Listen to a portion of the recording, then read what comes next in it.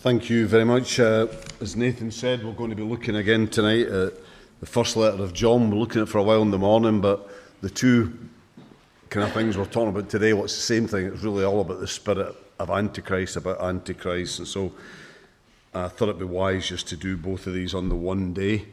So we're going to begin reading from 1 John chapter 2 and from verse 18. And we read, "Dear children, this is the last hour, and as you have heard that the Antichrist is coming, even now many Antichrists have come. This is how we know it is the last hour. They went out from us, but they did not really belong to us. For if they had belonged to us, they would have remained with us. But their going showed that none of them belonged to us. But you have an anointing from the Holy One, and all of you know the truth. I do not write to you because you do not know the truth, but because you do know it, and because no lie comes from the truth. Who is the liar? It is the man who denies that Jesus is the Christ. Such a man is the Antichrist. He denies the Father and the Son. No one who denies the Son has the Father. Whoever acknowledges the Son has the Father also. See that what you have heard from the beginning remains in you. If it does, you also will remain in the Son and in the Father. And this is what he promised us, even eternal life.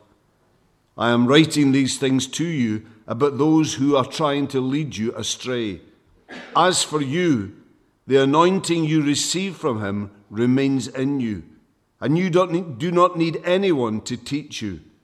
But as his anointing teaches you about all things, and as that anointing is real, not counterfeit, just as it has taught you, remain in him." And then chapter 4 from verse 1. We read, "Dear friends, do not believe every spirit, but test the spirits to see whether they are from God, because many false prophets have gone out into the world. This is how you can recognize the Spirit of God. Every spirit that acknowledges that Jesus Christ has come in the flesh is from God. But every spirit that does not acknowledge Jesus is not from God. This is the spirit of the Antichrist, which you have heard is coming and even now is already in the world. You, dear children, are from God and have overcome them, because the one who is in you is greater than the one who is in the world. They are from the world and therefore speak from the viewpoint of the world, and the world listens to them. We are from God, and whoever knows God listens to us. But whoever is not from God does not listen to us. This is how we recognize the spirit of truth and the spirit of falsehood." Let's just pray. And Father, we pray tonight that we'll have that kind of clarity and focus that John speaks of here, that we will recognize your truth as it comes to us, and that we will determine in our lives to hold on to that central truth about Jesus, his death for us, his identity as the Son of God. Lord, teach us more of this, Jesus, we pray. And we ask this in his name. Amen. Well, just to say that over recent months we've looked in some detail at the false teachers John had to face in New Testament times. This morning, though, we began to get to grips with that which lay beneath the surface of their teaching, that which inspires not only their false teaching, but all false teaching.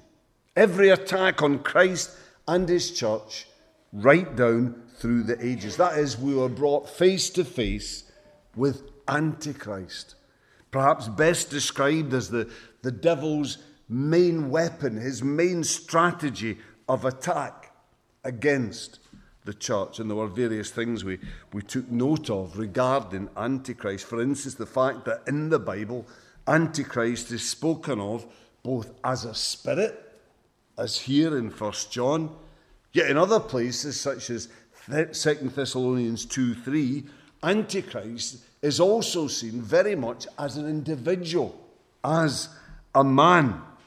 It says there, do not let anyone deceive you in any way, for that day will not come until the rebellion occurs and the man of lawlessness is revealed, the man doomed to destruction. He opposes and exalts himself over everything that is called God or is worshipped, and even sets himself up in God's temple, proclaiming himself to be God. However, the way that it was suggested that all this would seem to fit together is in that, as it says here in 1 John 2:18, the last hour, the last days, which I believe stretches from Christ's first coming to his second coming. That is, we are now in the last days. In these days, then, the spirit of Antichrist is very much at work. At work in the way that the name suggests, at work opposing Christ, at work counterfeiting Christ. However, as these last days reach their climax, as the ultimate end itself is almost upon us, well, then the Bible would seem to suggest that we can expect one final intensification of evil and one final terrible manifestation of evil. That is Antichrist in human form.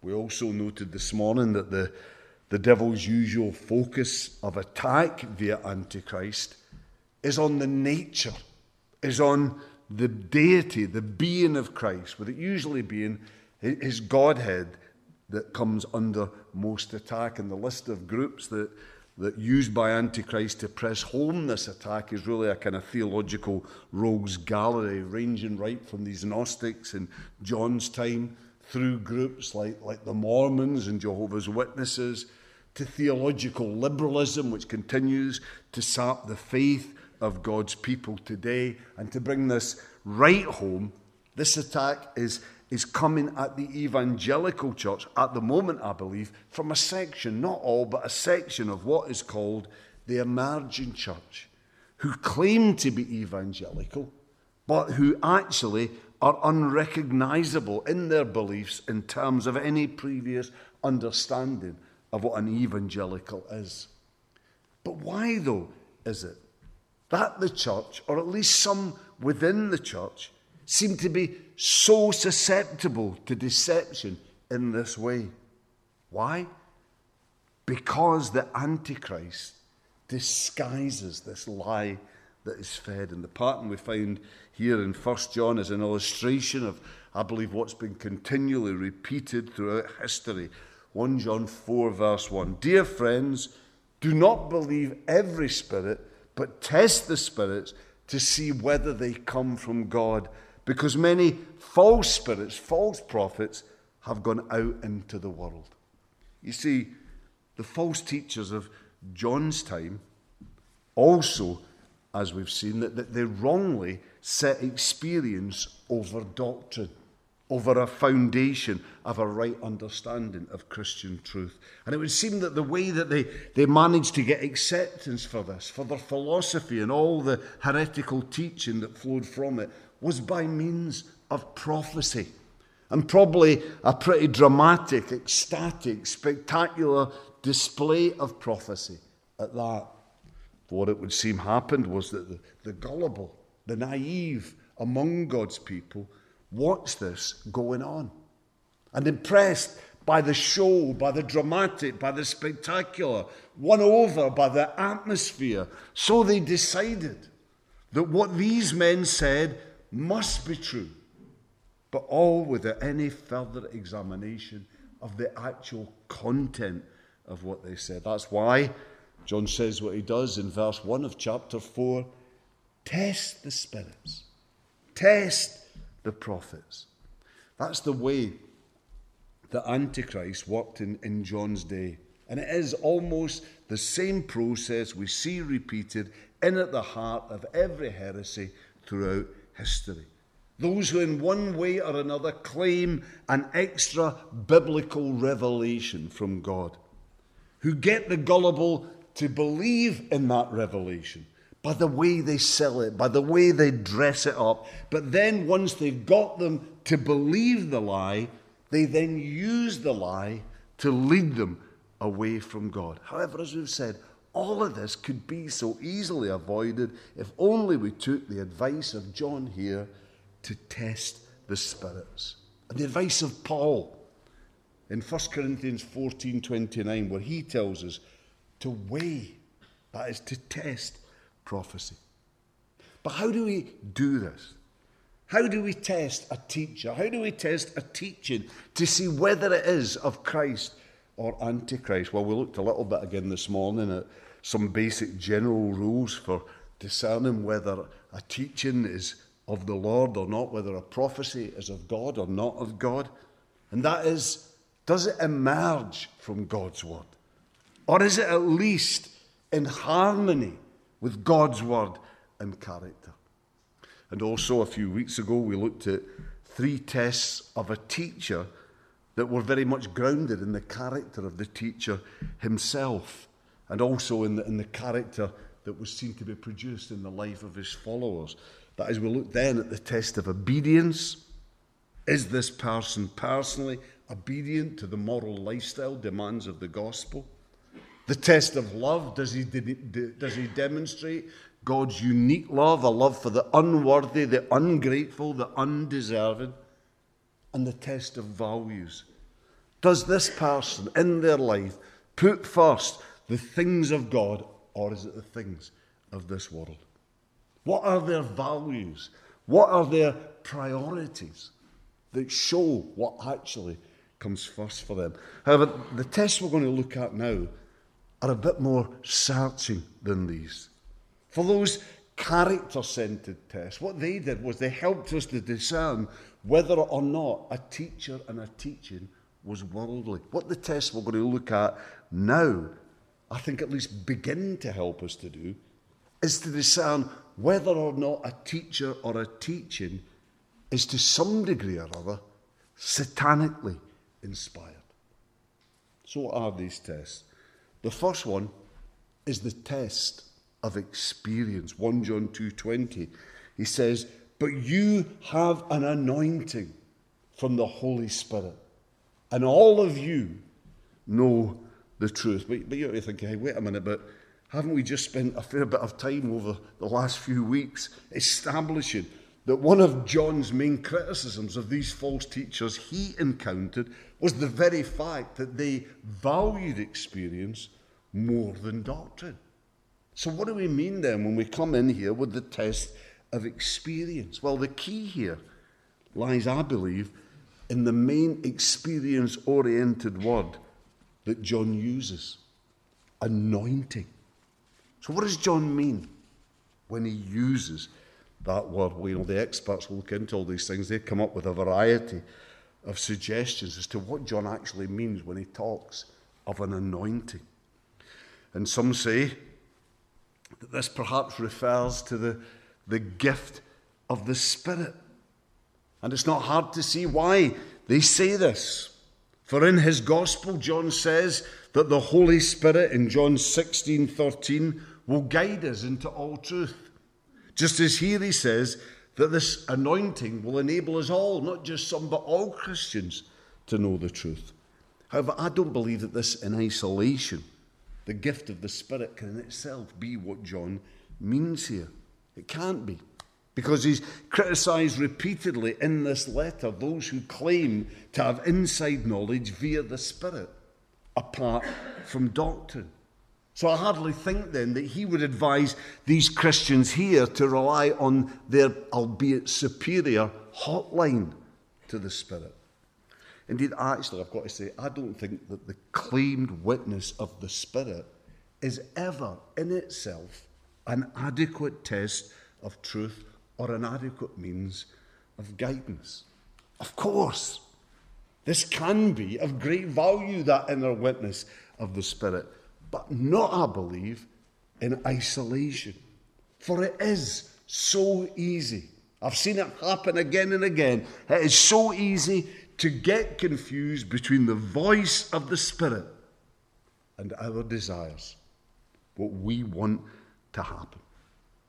Others, though, connect this anointing with baptism, which, as you look at it, would seem again a reasonable conclusion. And then this is developed by some a little bit, who then go on to connect this anointing not so much with baptism itself, but with pre-baptismal teaching, something that as the early church moved on more and more, began to precede baptism.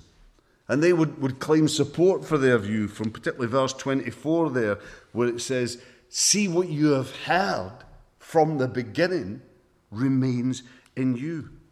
And then in verse 27, underlining this, the anointing that you receive from him remains in you. So the anointing then was seen to be connected with what was heard in the beginning, with that original pre-baptismal teaching. Now, for what it's worth, I actually don't think we have to make a choice here, but rather that all that we've mentioned and more besides may well, I think, be included in what John means by anointing here. And the reason why I say this is because the word that's translated here, anointing, in our Bibles, is not a common New Testament word, only used here. But it was a word that was in common use among those false teachers John was writing against. Now we know that from fragments of their writing that are still in existence. We know that. So you see, as John uses this word, their word, what he's doing is he's kind of parodying, he's poking fun at these men and what they taught. So what did they then mean by the anointing? Well, their anointing was the claimed spiritual, kind of mystical experience by which they said you gained entrance into their group and into their deeper knowledge and experience of God.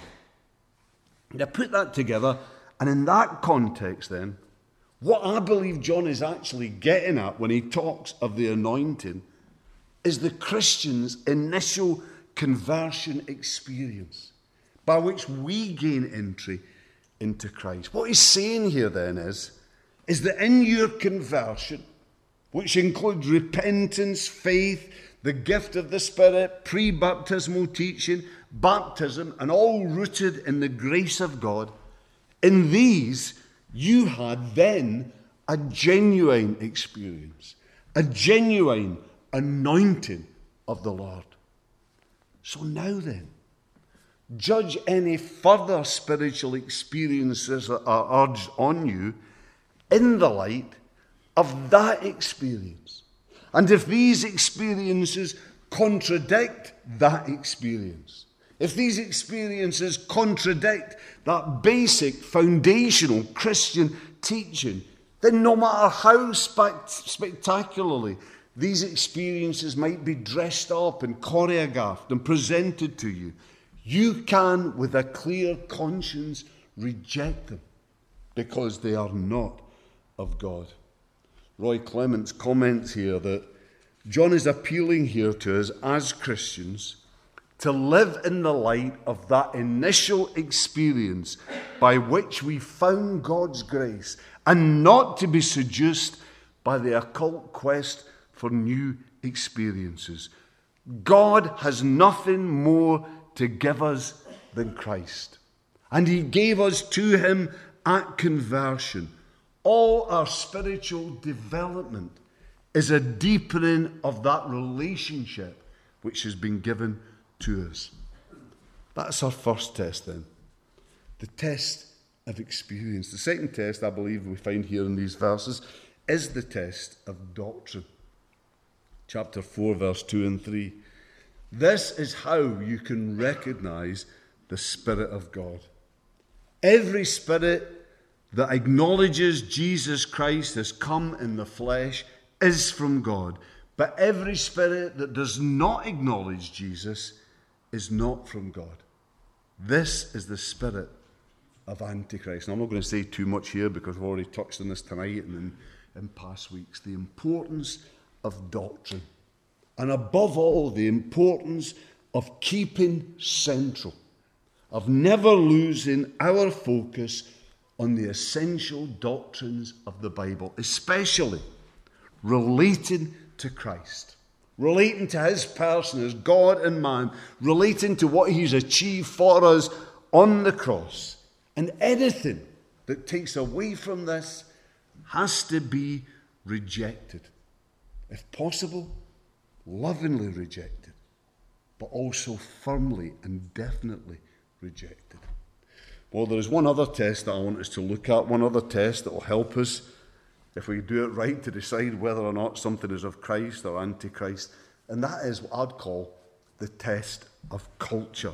Chapter 4, verse 5 and 6. They are from the world, and therefore speak from the viewpoint of the world, and the world listens to them. We are from God, and whoever knows God listens to us. But whoever is not from God does not listen to us.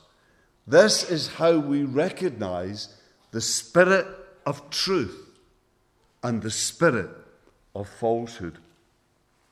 Now, what John's basically saying here is that genuine believers always swim at least a little bit against the tide of popular culture, of what are perhaps widely accepted values and standards and behaviour. And we have to. Because where the standards and attitudes of men in our day, the culture of our day, stands against the eternal truth of God, well, we have got to stand where God stands. But you see, false teachers, to the contrary, are so often so very ready to accommodate themselves to the world and what's going on in the world, to fit in with the world, because they don't stand for God. And because of that, they're always ready to adjust their teaching to suit the prevailing values and culture. And certainly, that's what these men in John's day did.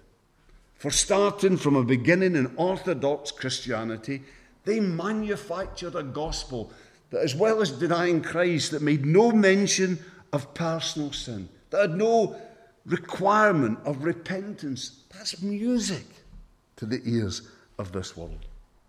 But this is a continuing problem, I think, for the church. How do we deal today with the culture we are placed in? With the norms, the standards and practices that are widely accepted in the society that we're part of and that more and more stand against the Christian gospel. Well, let's be clear that there are things in our culture that are widely accepted that are in harmony with Christ. And a lot that's to do with our Christian heritage. There are some things in our culture that are spiritually neutral and that can even be redeemed for Christ. But there are also other things in our culture that stand against Christ, that are anti-Christ. But how do we deal with this? How do we live in our culture? How do we live in our world while not being unnecessarily negative and yet at the same time remaining faithful to God? How do we do it? Well, here I believe we go back again to something I've mentioned over the last 2 or 3 weeks, to what Paul calls us to do in 1 Corinthians 9:22, when he calls us, like him, to follow in his example and to be all things to all men. That is, I believe, to adjust where we need to, our means and methods of expressing our faith, to relate to the society, to the culture that we're part of. But at the same time, as we do this, in doing this, at the same time, not to give an inch as far as the essentials of faith, our faith, are concerned. Now let me here just share with you something that I believe has got some bearing on this. I heard ones that I think has got a number of things to say about how as Christians we should or shouldn't relate to our culture.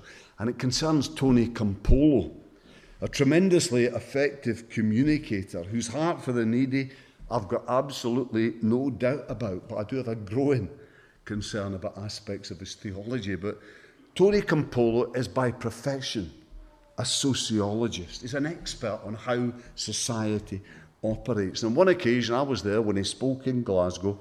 He commented that the secret of the current success of television in America lies in the fact that producers have learned how to mesmerize people through the process of technical change, which basically means frequently changing the image presented by using a number of different cameras operating at different angles and by rapidly changing scenes. Now, all of this began, strangely, when the bottom was falling out of the movie market because of the success of TV.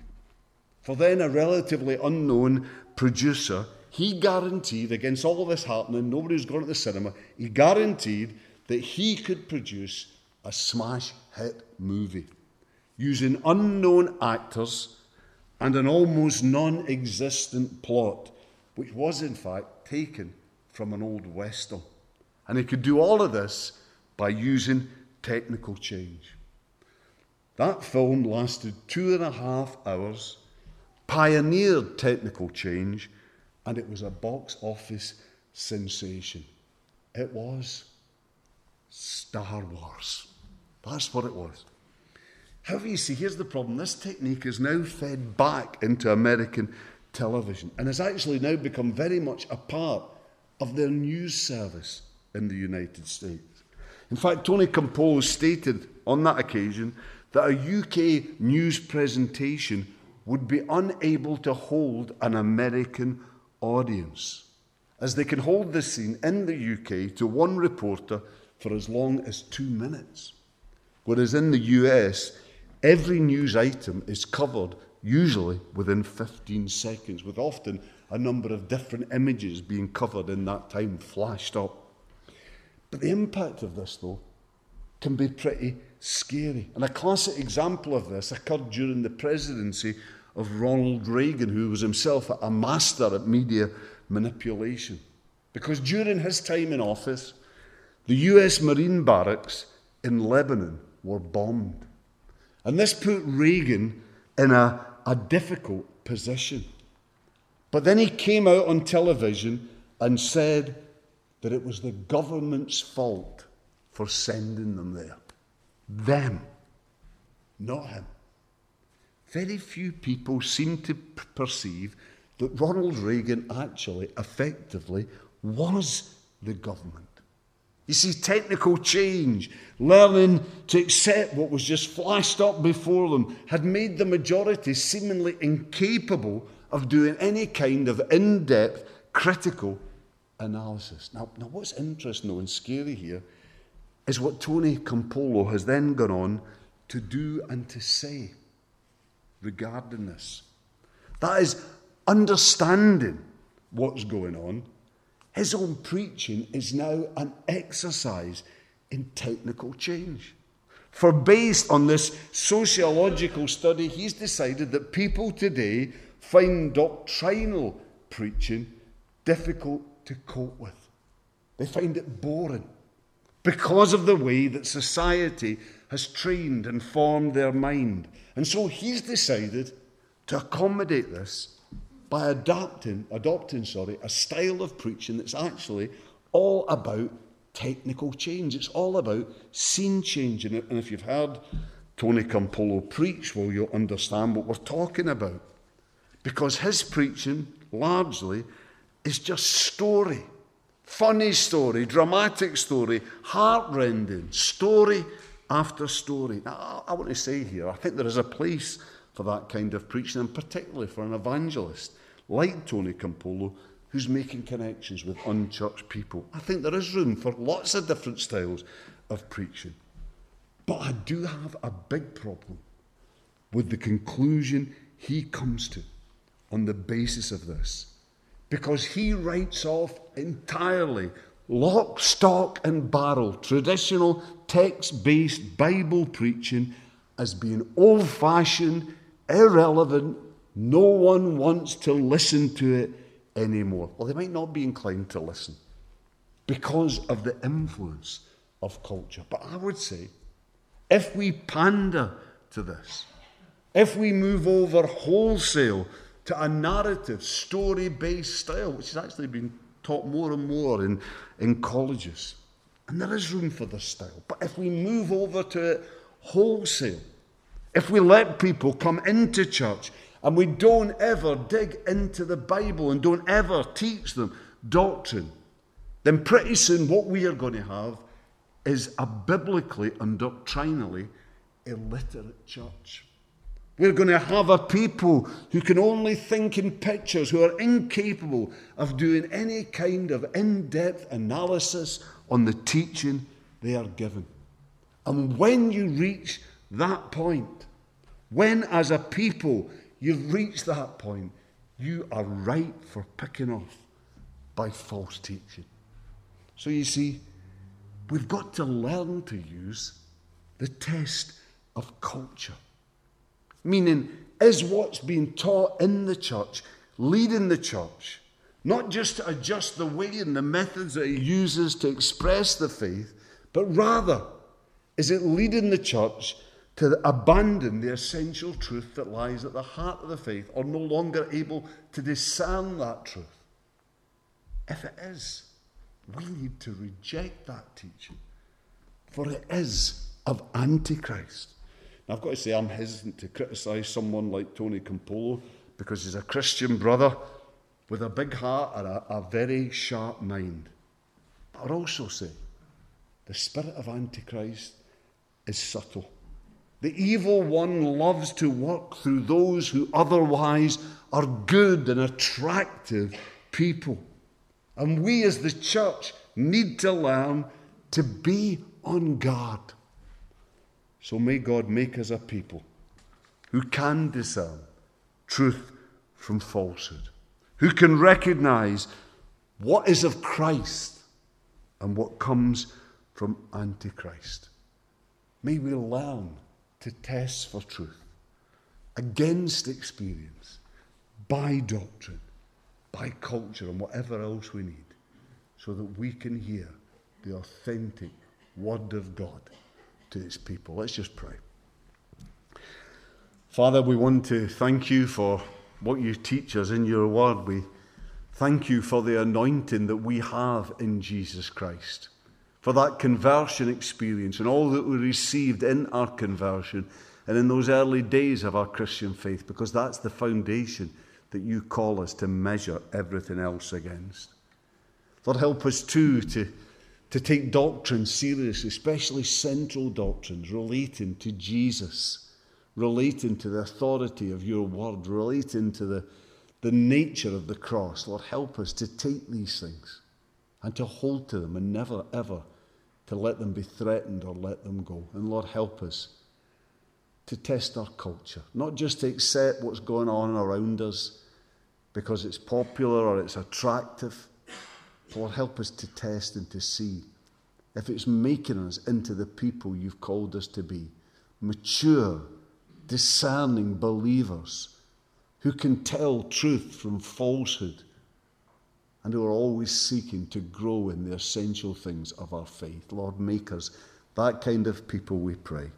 In Jesus' name, amen.